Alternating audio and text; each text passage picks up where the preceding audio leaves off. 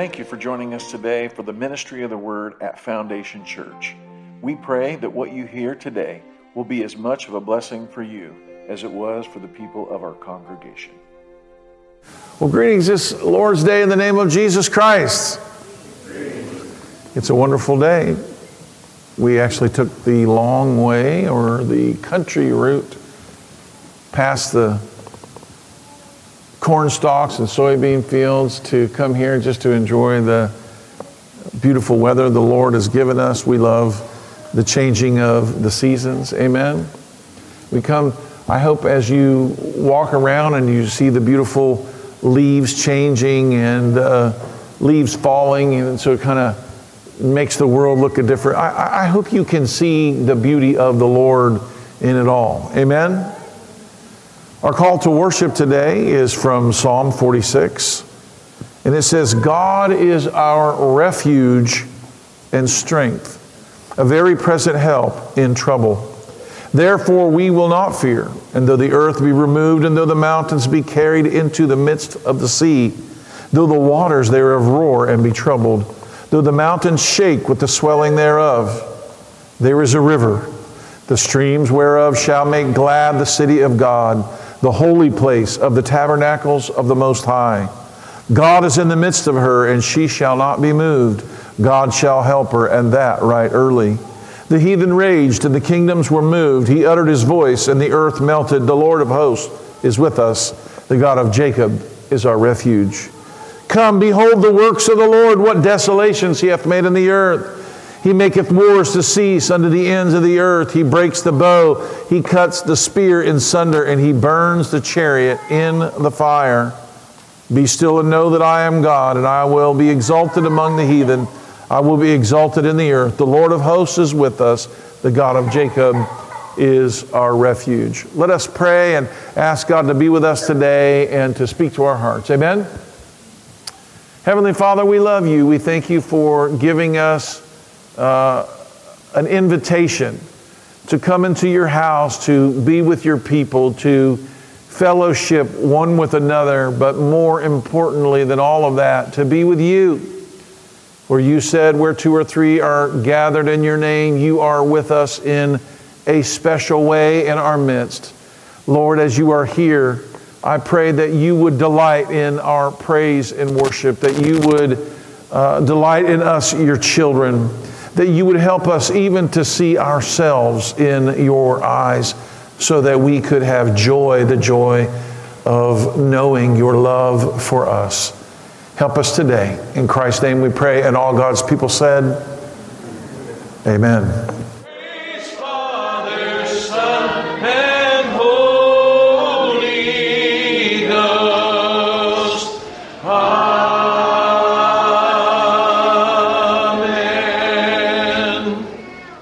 Acts chapter 1, beginning in verse 3. To whom also he showed himself alive after his passion by many infallible proofs, being seen of them 40 days, and speaking of the things pertaining to the kingdom of God. And being assembled together with them, commanded them that they should not depart from Jerusalem, but wait for the promise of the Father, which saith he, ye have heard of me.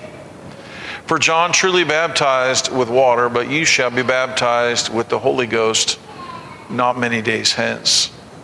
When they therefore were come together, they asked of him, saying, Lord, what wilt thou at this time restore again the kingdom of Israel? And he said unto them, it is not for you to know the times or the seasons which the Father hath put in his own power. But you shall receive power after the Holy Ghost is come upon you. And you shall be witnesses unto me both in Jerusalem and in all Judea and in Samaria and unto the uttermost part of the earth. Let us pray. Heavenly Father, we pray that you would speak to us from your word, that you would change us by your word, that you would lead us in the paths of righteousness for your name's sake. In Christ's name we pray, and all God's people said, amen. You may be seated.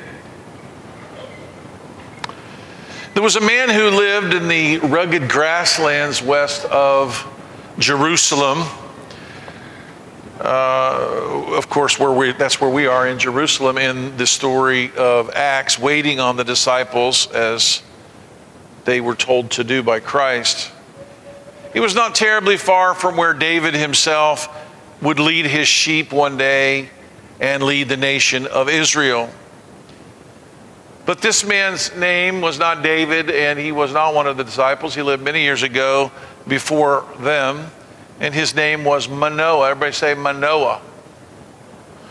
Manoah was from the tribe of Dan, and he and his wife, who is nameless in the scriptures, in the account from Judges chapter 13 through 16, they must have been some God-fearing people, and they must have been faithful to be chosen as they were for the special visitation and honor and blessing that was about to come to them from God.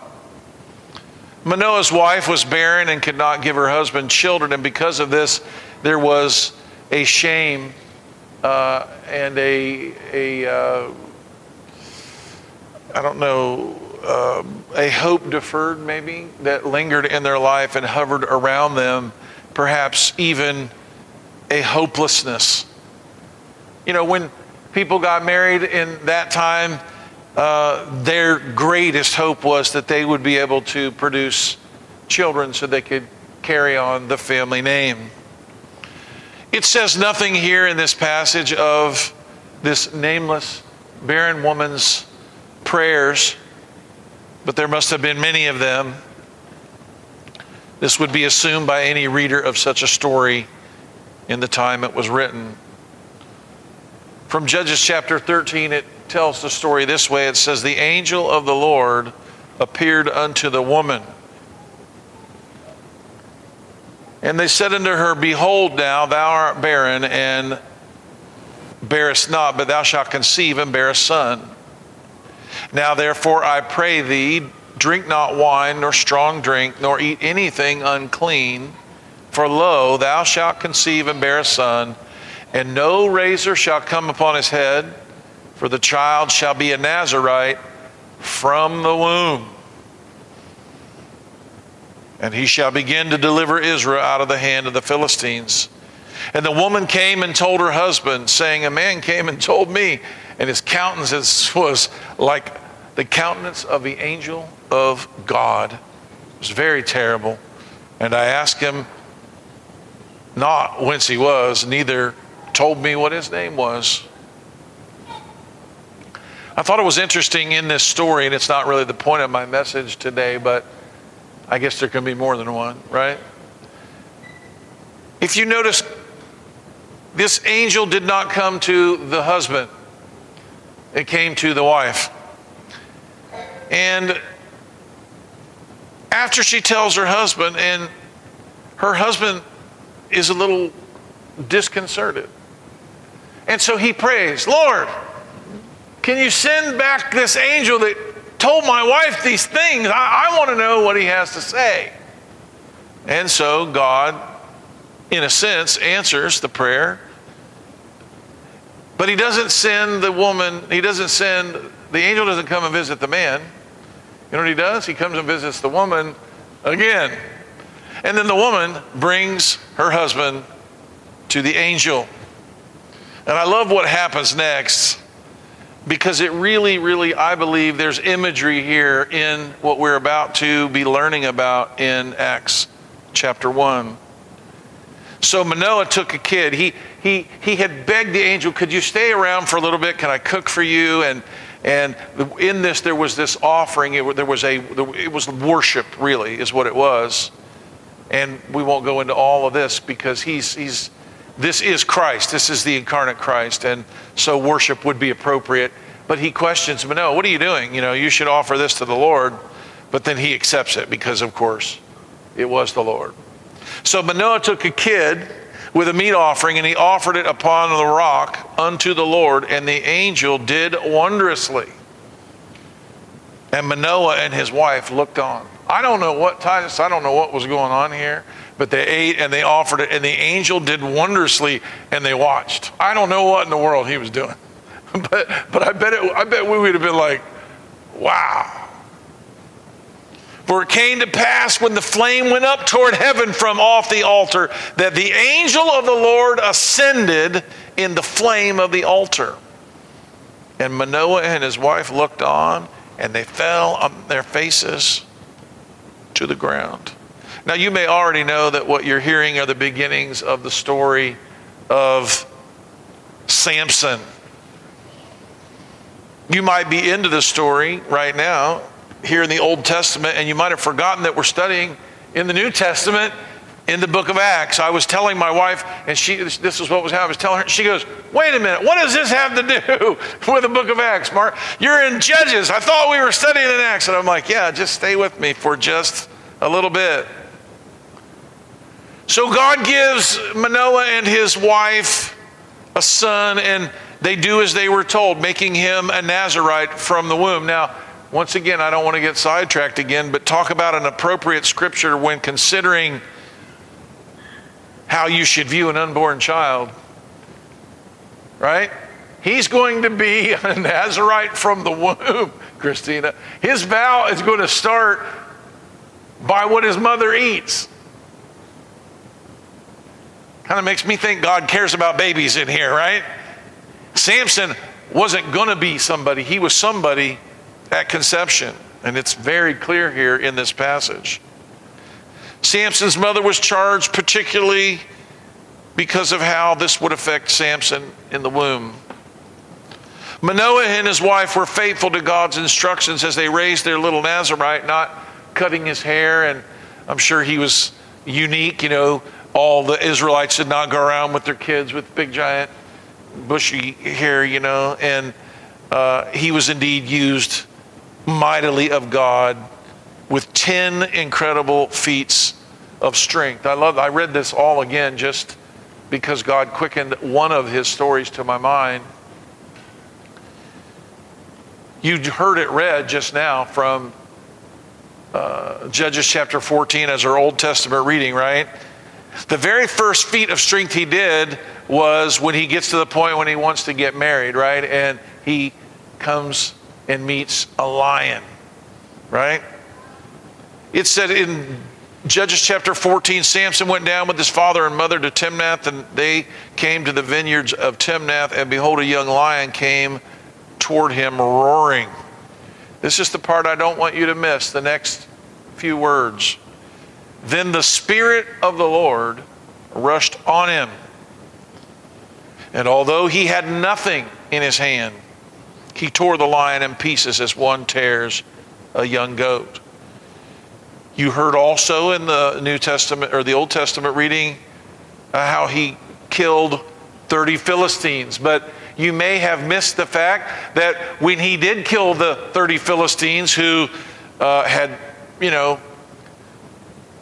really, really pressed his wife hard and convinced her to tell the riddle's answer so that they would not lose a bunch of money. The Bible says in Judges 14:19 that the Spirit of the Lord came upon him and he killed 30 Philistines and took their clothes. In chapter 15, he does something that's so amazing, kids. Have you guys heard the story of Samson recently? God gives him supernatural power to do something that's so amazing and so incredible. I don't even know if, the superheroes could do anything like this. He catches 300 foxes. Now, how many of you have ever tried to catch a fox? You guys ever tried to catch a fox? I actually have. You can get dogs that are made for the very purpose. They're fox chasing hounds.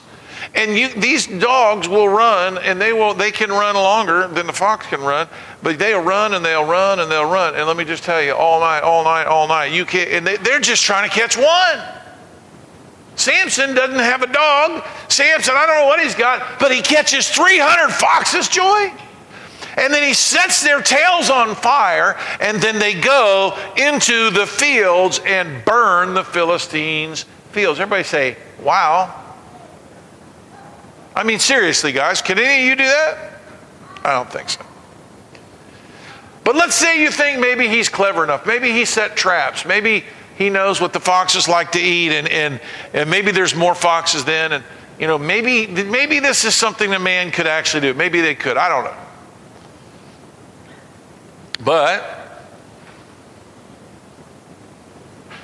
then you come to the time where after he kills a bunch of Philistines, the Israelites tie him up, 3,000 men. Now, you would think Samson wouldn't be afraid of these he would be afraid of these 3,000 men. But he said, all right, I'm going to let you guys tie me up. Like they have to ask, 3,000 men want to know, can we tie you up? And he's got to give them permission. Do you think any 3,000 men need to ask one man if they are, no, they knew he could whip them all. And so he says, all right, if you guys promise not to kill me while you're tying me up, I'll let you tie me up. And as they are taking him to go to the Philistines, what does he do? It says, the Spirit of the Lord came upon him, and the ropes became flax in his hand, and they became flax on his leg, and he looks over and he finds a jawbone of a dead donkey, and he picks it up and he starts fighting the Philistines, and he kills 1,000 of them. Everybody say, he was a bad dude.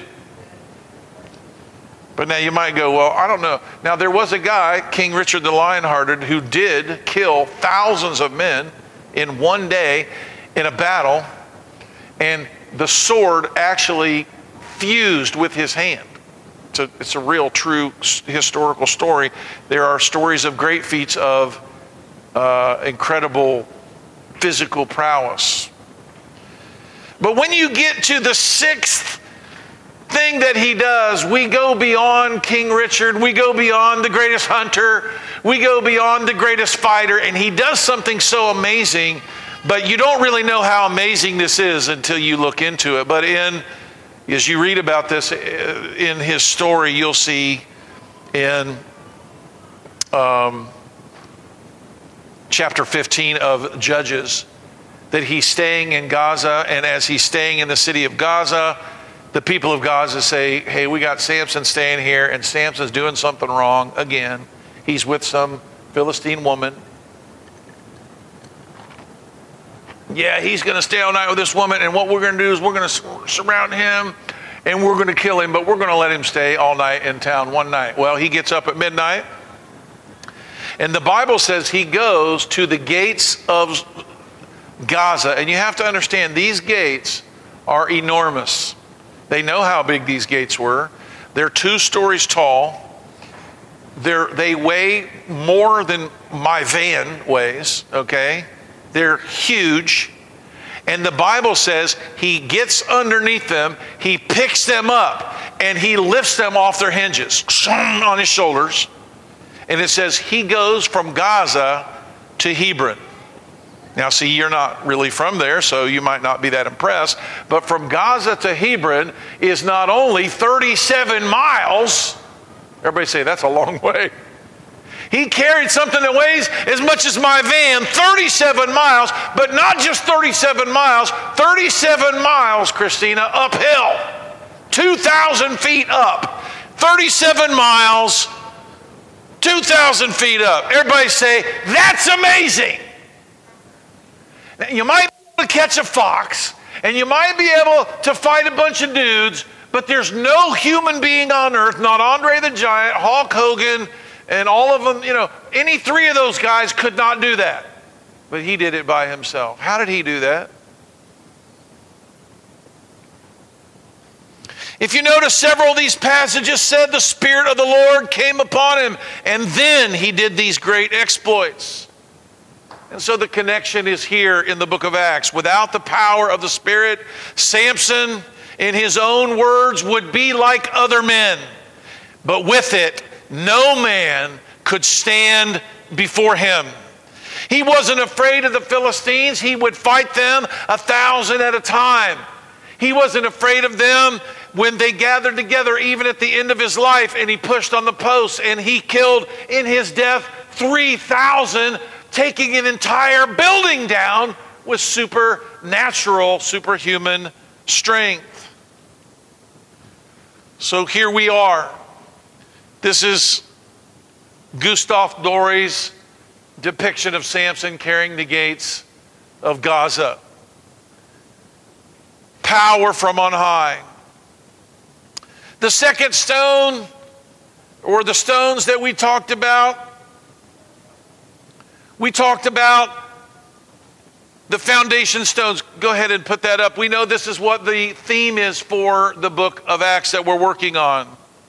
Foundation stone number 1 was Jesus' command to go into all the world, preaching, teaching, baptizing, discipling the nations. And so go was the first stone. We had to have a stone that says go right on it. That'd be a good stone to have around here. Big old stone. Go. Right? The second stone, though, was don't go. Unless you go to Jerusalem first and wait. So it was go and do this, but don't go do this until you go to Jerusalem and wait.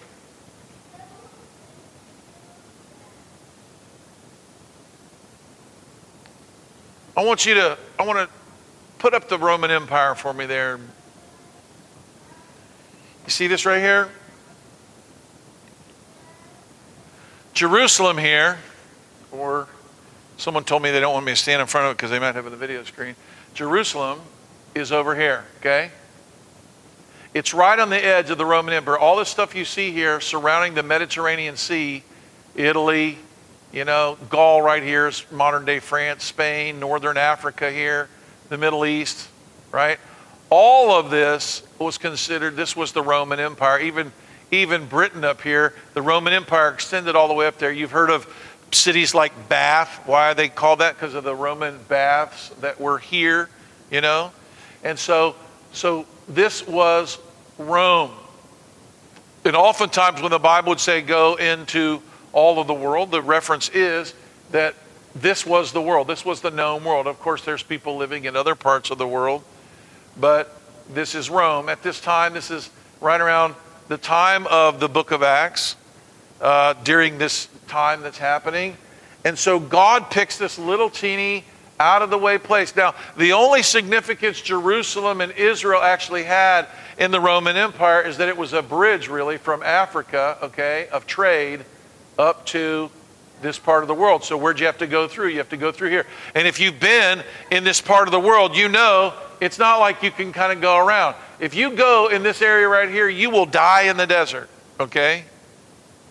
This is the way. You got to go right here. This little strip of land here, this is Israel. This is a very, very important bridge between Africa and Europe and Asia, okay?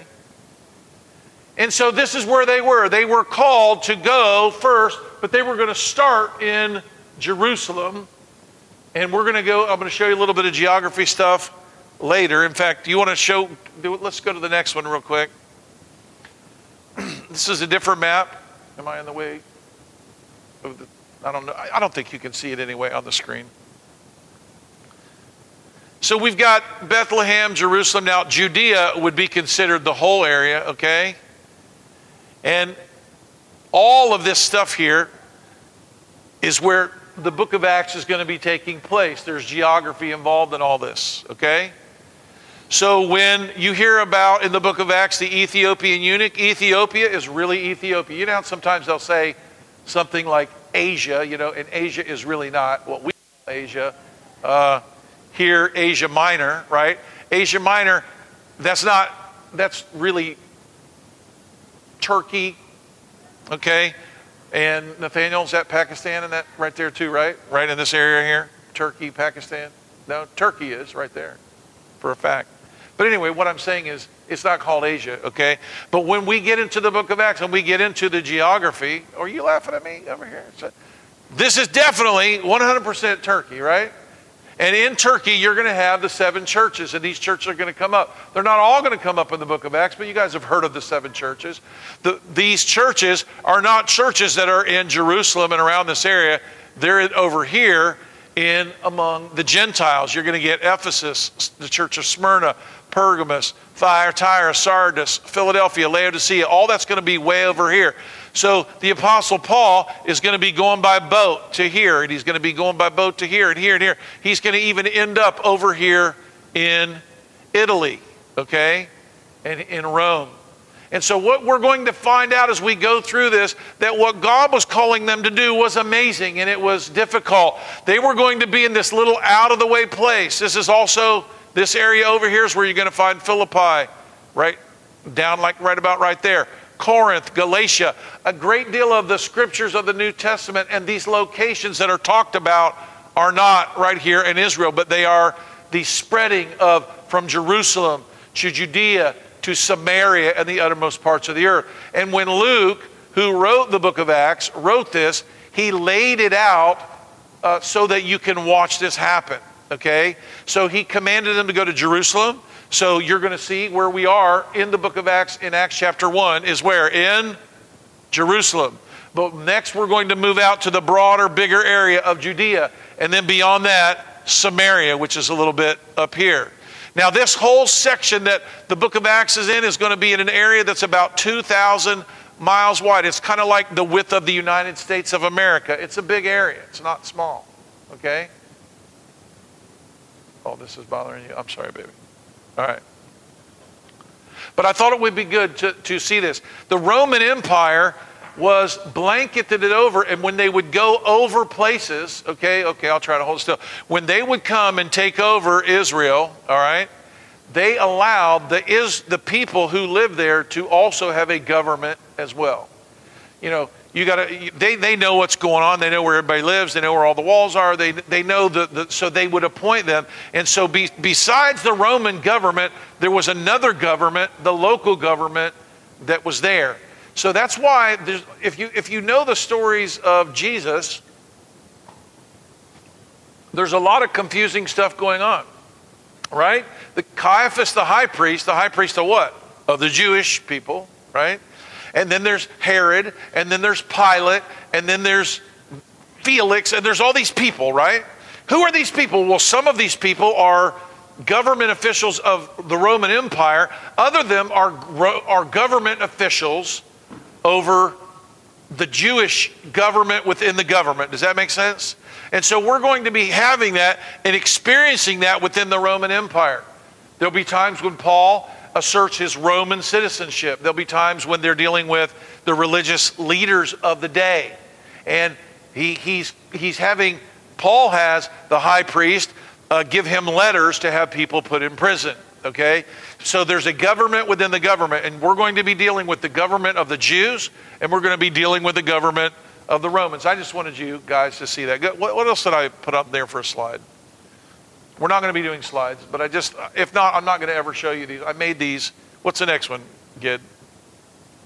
All right, yeah, this is Israel. It's zoomed into this really, really up close thing, okay? Most everything that's going to happen in the life of Christ is from this area where Jesus lived, right on the shores of Galilee here, okay?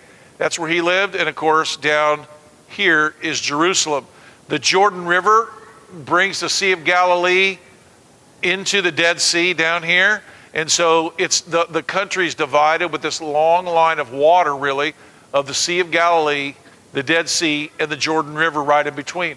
This geography will become important in the book of Acts. You're going to see that as they obey what God wants them to do, they're going to do it geographically, right? Come to me in Jerusalem, but after that, God's going to do something, and you're going to go from Jerusalem to Judea to Samaria, and where? Everybody say, to the uttermost parts of the earth. Okay, go ahead and go one more. I don't even remember what slides all right, yeah, that's not going to come in handy today. Go on back to, just go on back there, okay? So, Acts chapter 1. I'll just read the first two verses because that's all we got, and then we're going to jump into verse 3. The former treaty have I made unto thee, O Theophilus, of all that Jesus began both to do and teach, until the day in which he was taken up. After that he through the Holy Ghost had given commandments unto the apostles whom he had chosen. So we covered that. And so now we're here and we're focusing on the power from on high, which was the point. He promised them to go and wait, and they were going to have power from God to do what they were called to do. There is a picture of this in the Old Testament. Oftentimes the Bible will give us a pattern that you see in the Old Testament to help us understand what we're going through now in the New Testament. If you remember, the children of Israel were given the land of Canaan, right? Gid, put Israel back up there just for a second. They were promised, and it was called the promised land. Everybody say the promised land. Right? You've heard that. Why was that their land? Because everybody say God promised it to them, right? So when they came over, they were out here in the wilderness, right? This is where they were. And when they crossed over right here at Jericho, this land here, as far as the eye could see, all the way to the Mediterranean, all this was Israel. All of this was theirs. This was their promise. Now, what God wanted them to do was come over into Jericho. You're going to defeat these incredible people there, right? Now, God, of course, miraculously does it. The walls of Jericho fall flat.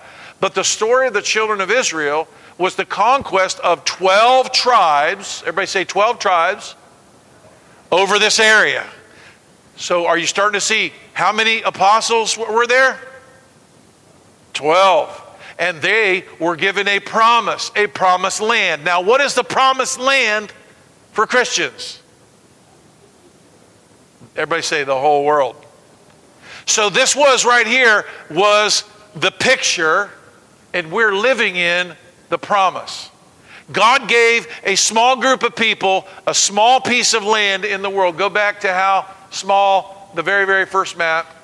He gives them this little tiny piece of land right here, and that's their job. And the 12 apostles, the followers of Christ, were going to not be the 12 tribes of Israel, but they were going to represent the kingdom of God, the pillars of the kingdom of God. The Bible says that the church is built on the foundation of the apostles and prophets, Jesus Christ himself being the chief cornerstone. So don't worry. I know I'd rather preach, I guess, than teach. I'm not really great with slides and the whole thing. But this picture, you will miss this if I don't explain it to you.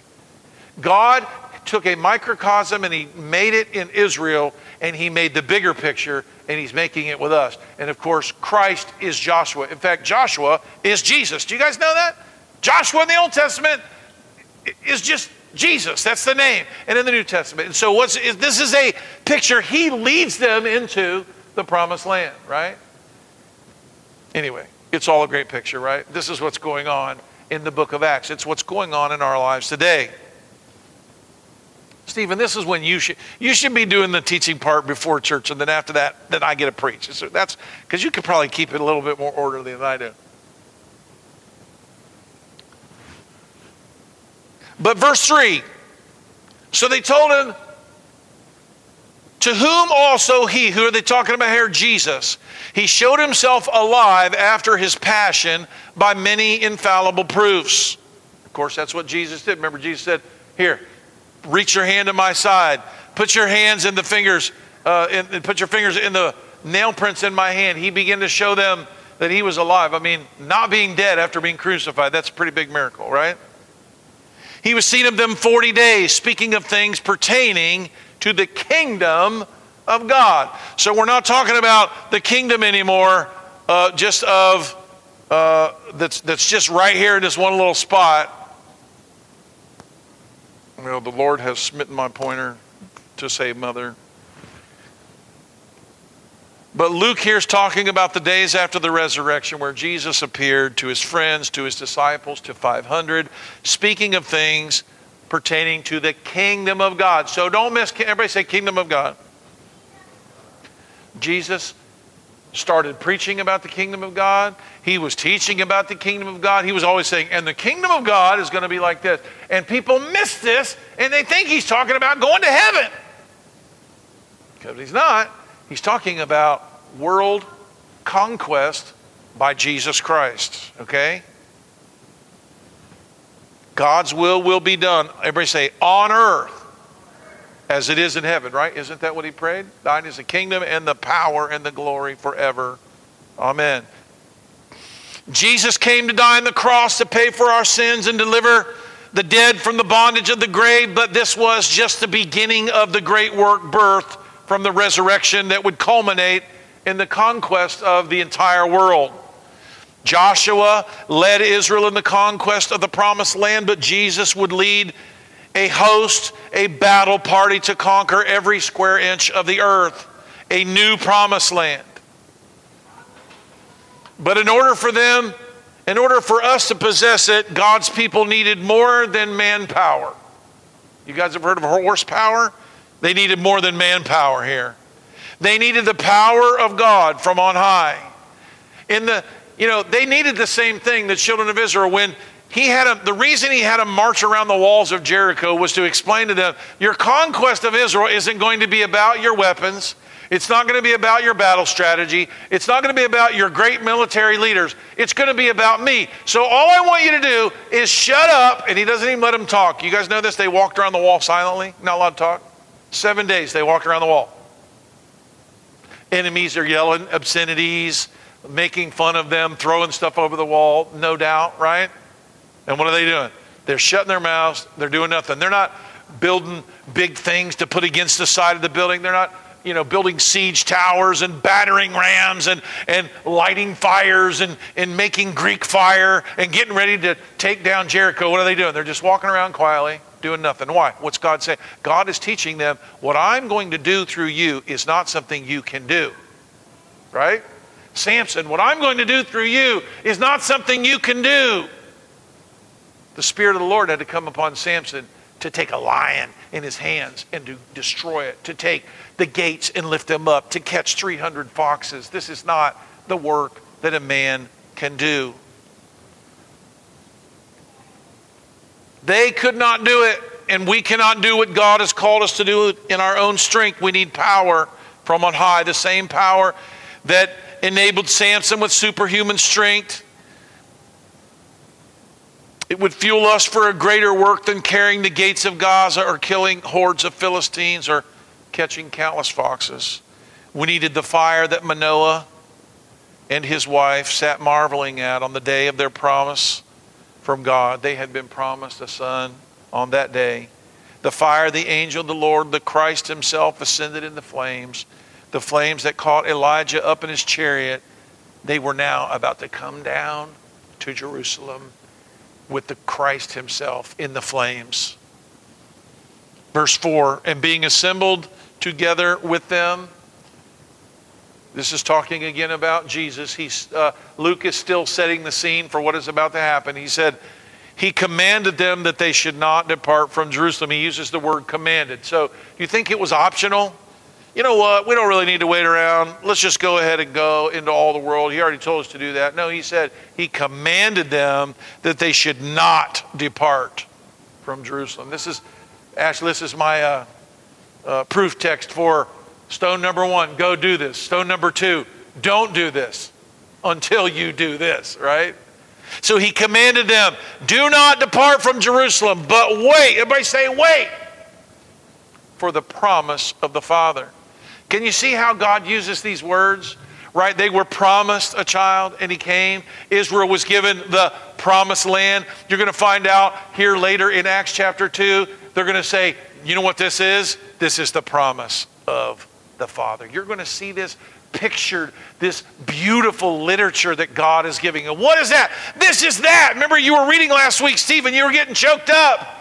What do they say? Peter's preaching on the day of Pentecost, and they say, what is this? And he says, this is that. What? God's promise. I promise you one day, your sons and your daughters will prophesy. Your old men will dream dreams. They'll be like a mighty army. They'll be running on the walls. They'll be destroying their enemies, and they'll be doing it in the power of God. It's an exciting passage of Scripture. We see Jesus here in verse 4 and what he had done before he departed from them after delivering them and giving them their great commission, their marching orders, and letting them know he had something special for them. Not just something, everybody say, but someone. He didn't just have something. He wasn't just going to give them a weapon.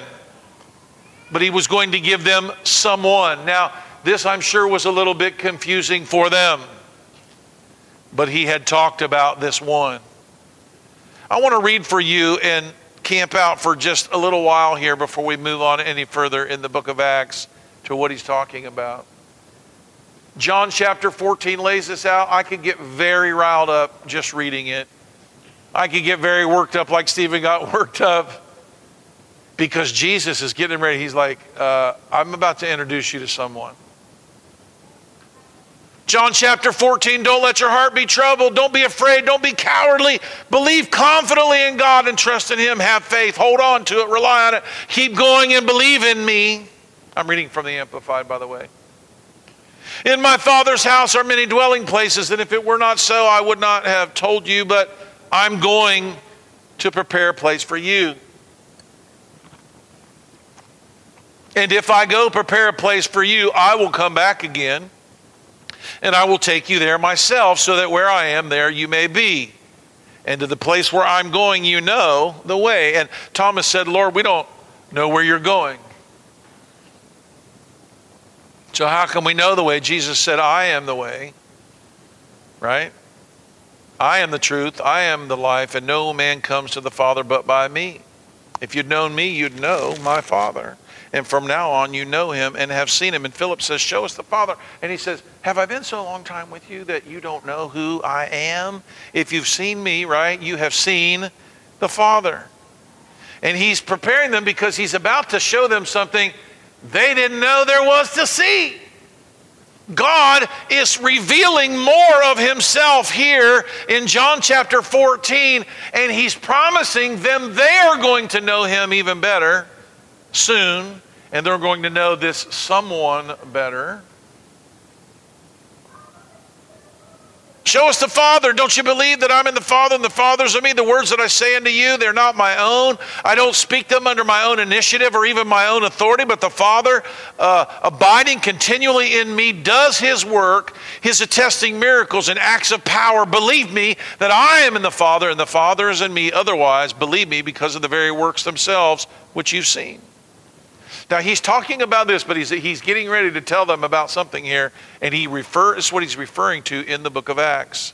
I assure you, verse 12, most solemnly, anyone who believes in me, the things that I do, he will do even greater things. Everybody say, even greater. We have to read it because we can't even believe it's even possible that we could do something greater than Jesus, but he says it. Even greater things.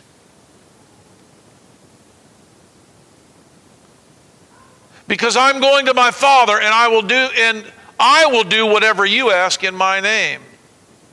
This I will do so that the Father may be glorified and celebrated in the Son. If you ask me anything in my name, I will do it. If you really love me, you'll keep my commandments. They're thinking they're done, and all of a sudden he introduces them to this thing, to this person, to this something that they don't really know anything about. He said, hey, I'm leaving. Verse 18, he said, but I'm not going to leave you without a comforter. I will not leave you orphans, comfortless, bereaved, and helpless. I will come back to you, and after a little while, the world will no longer see me, but you will see me because I live, and you will live too. And when that day comes, you will know for yourselves that I am in my Father, and you're in me, and I'm in you. And the person who has my commandments and keeps them is the one who really loves me, and who really loves me will be loved of my Father. And I will love him, and I will reveal myself to him, and I will make myself real to him. And Judas, of course, asks him, this is back in John, what's happened? Where are you going? How are you going to reveal yourself? And Jesus said, if anyone loves me, he will keep my word. My Father will love him. He will come to me, and we will make our dwelling place with him. One who does really not love me does not keep my words, and the word that I'm teaching you is not mine. Now, he then takes them a place they've never been. If you remember, Jesus was always preparing them. I'm about to die. And they would say, no, you're not. Yeah, I'm going to die and I'm going to go away. No, you're not. You can't go anywhere. You can't die. Oh, yeah, I am going to die. But they didn't believe it and they didn't want to hear it. Well, he is telling them here about something else. I'm going to leave and I'm going to give you some. We don't want anybody else. We want you. And he goes, no, I'm leaving. I have to leave. Verse 25, I've told you these things. I am still with you, but the helper, the comforter, okay, also known as the advocate, the intercessor, the counselor, the strengthener, the standby, the Holy Spirit. Everybody say the Holy Spirit, whom the Father will send in my name, in my place, to represent me and act on my behalf. Once again, I'm reading from the Amplified.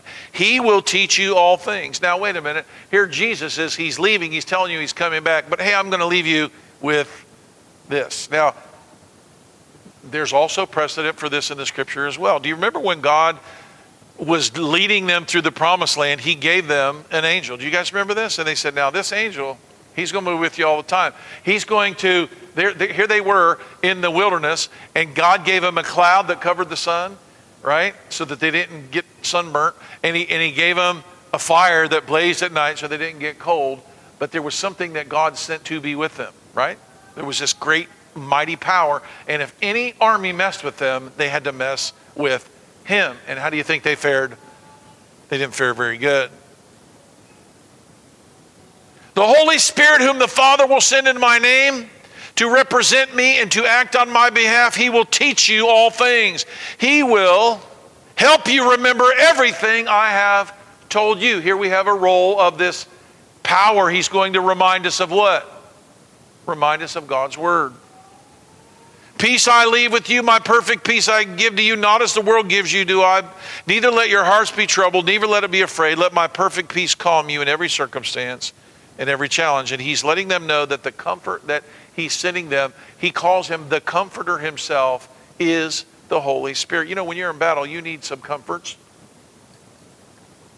You'd like to know that you're going to win. You'd like to know that you're going to live through it. You'd like to know you know, whatever. And so this battle that we are engaged in, Jesus has sent us, or he said he's going to send us here in Acts chapter 5. And he reminds them, right? What did he say about John the Baptist? Verse 5, for John truly baptized with water, but, everybody say, but you shall be baptized with the Holy Ghost not many days hence. So they had heard this. They had heard about the crucifixion and the resurrection before they happened. In the same way, he had been preparing them for this new glorious dimension of revelation of himself in the fullness of the Trinity. At this point, they could not have understood what he was talking about, what he was about to do in their lives, what he was about to reveal to them concerning the essence of the unity and community of the Godhead in perfect love that need nothing more than his majestic eternal greatness. He was about to introduce them more fully than he had ever expressed himself. In the Old Testament, he was the lawgiver. He was the God. He was their Father. When he became the Son, we were introduced to Jesus Christ, the Son of God, before the foundation of the world, the eternal Son of God who loved, right? And now we're being introduced in part 3 of the continuing saga of earth into a relationship deeper with God by seeing another dimension of God, not another God. Don't fall into the nonsense that there's like 3 gods and they're like us and they're like a council and they get together. But no, that's not what's going on here. The Holy Trinity, or the picture of the Godhead, is that God exists. His oneness is his Trinity, okay? We won't get into a gigantic theological discourse on this, but God was revealing himself piece by piece, part by part, none to be separated. You know, it's not like, well, okay, that's too big of a subject for where we're going right here. But that's what he's telling them. The Holy Spirit's going to come. It's going to give you the power. It's going to teach you. It's going to lead you. It's going to remind you. See, that's what the Holy Spirit does. How many of you have found yourself in a place where you might do wrong and all of a sudden the Word of God comes to you? Anybody ever happened to you? Let me tell you what this. That's the Holy Spirit, Brother Jason. He's doing his job. He's reminding you. I've needed reminded many times what God's Word says. Verse 6, when therefore they were come together, they asked of Jesus, saying, Lord, once again, Luke here in the book of Acts is still giving them backstory. He's telling them things they're not recorded in the book of Luke, they're not recorded in Matthew, and they're not recorded in Mark or John. Luke is giving us more in the gospel story, backstory that wasn't included, but he knows about it and he learned about it through his time. He spent years with the Apostle Paul in prison. He spent years with the Apostle Paul ministering and going around and working, and Paul is teaching him. Paul wasn't even there, okay? He's learning it also, but Paul learned these things by revelation. When therefore they were come together, they asked him, saying, Lord, wilt thou again restore the kingdom of Israel? And he said unto them, it's not for you to know the times or the seasons which the Father hath put in his own power. Everybody say power. What did Jesus say after he was resurrected? All what? All power in heaven and earth is given to me. So this thing about power, this thing about authority, this is not just about a physical thing of a feat of strength, but it is a powerful thing in that respect as well. So they were thinking that the big thing that was going to happen is that God was just going to overthrow the Roman government, or Herod the Tetrarch would get replaced and Jesus would be the king. That's what they thought was going to happen. And they're like, when are you going to do that? They thought he was going to do that for them. Did he do it for them in the promised land? Everybody say, no, he did not. Jericho was great. But was the next city like that? Did they just march around the walls? No, they did not. In fact, they lost that battle, right? They lost the battle to a little tiny town of Nothingville, right? And they realized they were in sin, and that's a whole big story. But what did they do? They had to go town by town, area by area, battle by battle, and do what? Take every inch of the promised land for God. That was the work they had to do. Now, there were times that God would supernaturally show up and help them, but most of the time, it was just hard work. And it was fighting, and it was risk, and there was death, but there was victory. Amen? Why? What's he doing? That's what's about to happen to us. They're thinking God's going to snap his fingers, and all of a sudden, boom, he's going to be the king, and it's all going to be over. They're like, no, it's not really going to work out like that. Verse 8, but you shall receive power. It's like, wait a minute. We thought you were going to come and you were going to do it and you were going to do it in your power. And he says, no, here's what's going to happen. You're about to get power. I did great things while he was on the earth, but I'm going to send the Holy Spirit and it's going to give you the power and you are going to do it. Just like the Israelites took all of Canaan land, you are going to take the whole wide world. That is what Jesus is teaching here. Verse 8, you shall receive power. Everybody say power. What do they need power for? Come on, God, why don't you just show up and kick the walls down? Why don't you just... No, that's not what he does. God is allowing us, he's letting us, he's giving us the honor and the privilege of participating in what he does. That's what our life should be all about. That's what our life as Christians is all about. We might think, no, it's about, working on vineyards and living in nice houses. Oops, wait a minute. That's what Israel did. They got in the nice house they didn't build. They had the vineyard they didn't plant. And they got so busy living in the world thinking they were citizens of it. And that's what their kingdom was all about. They forgot about the kingdom of God. You know what? The happy family, the beautiful life should be a byproduct. It is not our goal. I love the Hatfields. I think they're great. I love the Robinettes. I think they're great. I can go down. I love all of you. All your families are really nice. But the kingdom of God is not about a self-help for you. It is about the conquest of the world for Jesus Christ. It's about everything the Bible is about. Jesus riding in on the horse with his, flaming eyes and the sword, the two-edged sword coming out of his mouth and blood flowing to the bridle. What of that imagery? That imagery is about conquest. Yes, he's leading, but what are we? We are in the host. We are the host. He's the Lord of hosts, and we're the host. You shall receive power for what? When? After the Holy Ghost has come upon you, and you shall be witnesses unto me in Jerusalem. Everybody say Jerusalem. Judea, Samaria, and the uttermost parts of the earth. You might think it's a simple list, but this was actually how he wanted it done.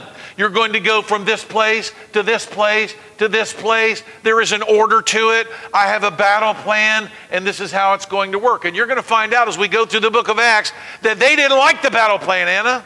The church of Jerusalem grew, and yes, they had persecution, but there were a lot of them, and they really liked each other. And yeah, they squabbled a little bit, but man, it was great to be, you know what, we're a part of something great, and they're going from house to house, and they're enjoying special time together, and they're making friends, and they're establishing rules, and they're having a good time, and they're hanging out, and they forgot that he said, go to Jerusalem, and Judea, and Samaria, and the uttermost parts of the earth, because you know what happens next, Marianne? God is looking down on his people. And he said, well, I told them to go after they got Jerusalem to go to Judea, but they're not going to Judea. And I told them to go to Samaria, but they're not going to Samaria. So he goes, well, I guess we got to help them out. And so a great persecution arises on the church, and they're scattered everywhere, and they're being killed, and they're being chased around. Well, it's kind of like the story of Samson. God had a plan to destroy the Philistines. So what does he do? Samson's so corrupt that all he's about is, a cute babe. He doesn't even want to marry, a wonderful Israelite girl. No, you know what? Yeah, I could marry one of these Israelite girls, but you know what? There's this hot Philistine, and I really like her. Dad, go get her for me. And it says this was of the Lord. Why? Why was it of the Lord? Because he needed to rile up these Philistines, and he needed to rile up Samson. Actually, Samson is the one who gets riled up. Samson goes from being riled up over the cute Philistine girl that he gets riled up against the Philistines himself. So in the same way, you're going to see the book of Acts unfold. Here they are. They're enjoying all this fun in Jerusalem, and God is saying, you're not doing what I called you to do, to go from Jerusalem to Judea to Samaria. You're just hanging out in Jerusalem. I'm going to help you out. You're running around enjoying how strong you are, how big your muscles are, how you can rip a lion apart like it's nobody. You're swaggering around and man, look how strong I am. People are probably like, man, your hair is big and it's beautiful and you're so strong you killed a lion and every woman wants you. Oh, Samson. And God's like, oh, I'm going to help him out with this.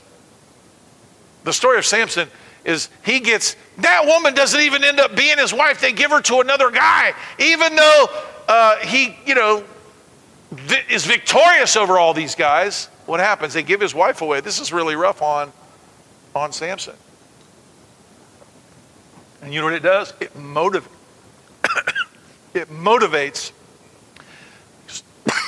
Excuse me.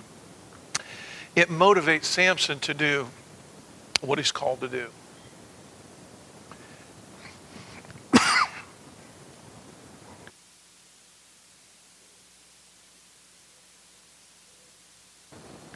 Can you hear me?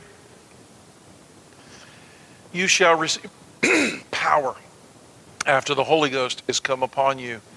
You shall be witnesses unto me in Jerusalem, Judea, Samaria, the uttermost parts of the earth. I'll take you back to the promise of Samson's parents. They were given, your son is going to be a deliverer of Israel. He will smite the Philistines. He will kill a whole bunch of these Philistines, and he will be a mighty judge. Everybody say that was the promise. You know what God promised to us? He's going to conquer the world. He is going to trod underneath his foot the winepress of God, the wrath of God, and the evil will, every knee shall bow, every tongue confess that he is Lord.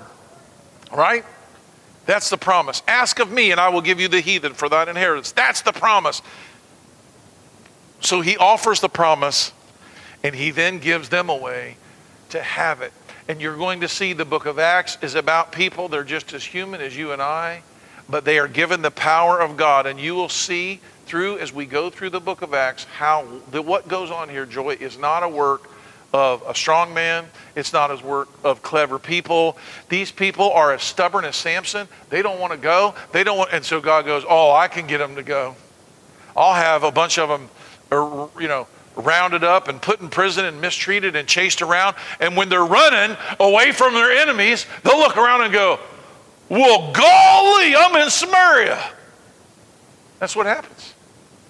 You read about it. It's exactly what happens. I don't want to go through the whole book of Acts right now, but you will see that that's what happens. God promises that they will, and guess what? They do. In spite of Samson dishonoring his parents and running after the wrong kind of girls, God uses him to destroy the Philistines. Why? Because he promised that he would. And regardless of the fact that the church is messed up today, and we've got problems, and every time God blesses us, we like to revel and hang out in all the fun and blessings rather than do what we're told to do, God will help us out. He'll send us governments that want to run our lives and ruin us, and He'll take away our freedom, and He will do whatever it takes to get us to go into all the world and preach the gospel. That's what He's going to do. Why? Because that's what we're supposed to do. That's who we are. That's what we are. We get comfortable in the blessings of God, but we're no different than Israel in that. Remember in Deuteronomy chapter 6, He goes, here's what I want you to do. And he says, He gives them the feast of Passover. They said, what do you want to do this for? He said, because when you go into the land and they're living in houses they didn't build, and when they got vineyards that they didn't plant, and they're blessed beyond measure, and they're living in the land of the free and the home of the brave, and they got all of everything good, and they got piled up blessings, they will forget me. You go, well, we can't forget God. That's the human condition. That's the problem of the church. We end up loving the church and so much that we don't love God. We end up loving the blessings that God gives us in our beautiful family and our beautiful relationships, and we forget that those should be in the context of our conquests. Does that make sense? A church that sits around and falls in love with itself instead of being in love as we are running to the battle is this totally different thing. I love being with you. Your goal in life, and I'm not against Frisbee. I love it. I go out to play Frisbee. But I'm telling you, playing Frisbee is not what God called us to do. Play Frisbee, okay? But do you understand what I'm saying? God calls us to reach the lost. He called us to be actively going after, to disciple the nations, to teach people. How many people are you teaching about what God has told you? He says you should be teaching them everything I taught you. How many of you are doing that with your life? That is the calling. And the power of the Holy Spirit isn't so you can have children that don't go off the deep end, and get their face tattooed and join MS-13. That is not what God has called us to do. Now, praise God, if we teach our children and we love them and we don't do all these things, maybe they won't go off the rails and go completely insane, and then our lives won't be filled with all the drama of their sin. That'll be nice.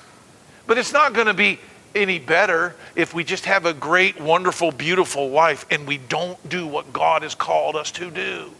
That's not beautiful. Our righteousness is filthy rags before God, and the very best we have to offer, the nicest, squeaky clean living kids that we have, that is not going to change the world. We need warriors who are willing to get muddy and dirty and covered in blood, who are willing to lay down their lives, who are willing to say, you know what, this world is not my own. I'm not building a kingdom here for myself. I'm building the kingdom of God. And at the forefront of the foundation stones laid for the kingdom of God is go into all the world and preach the gospel, but don't you dare go until you go to Jerusalem and get the power you need to do it. Amen? That's what power from on high is all about. That's where we are in 8 verses of the book of Acts, and we got not quite 29 chapters to go, 28 chapters to go. All right, let's pray. Heavenly Father, we love you. Thank you for giving us the story of the early church, not just so we can learn it and know it, but so that we can follow it, Lord. It is the church that we are in. This is our church. Our denomination is the kingdom of God. Our foundation stone is not the stones that some man laid of some organization he built. It is of a foundation that you've laid and a church that you are building, because the church that you build, the gates of hell cannot prevail against it. We have seen denominations split and fall and die, apostatize, become so liberal and unrecognizable. We've seen men go astray, but Lord, you have not. Lord, lead us by your Holy Spirit. Lord, use us, fill us with your Holy Spirit, and give us the power to do what you've called us to do. Make us a mighty army in the earth, Lord, that we indeed might conquer it for your name's sake. In Christ's name we pray, and all God's people said, amen. Thank you so much for joining us today. I pray your time with us was very encouraging. If it was, consider sending us a note, and also consider partnering with us.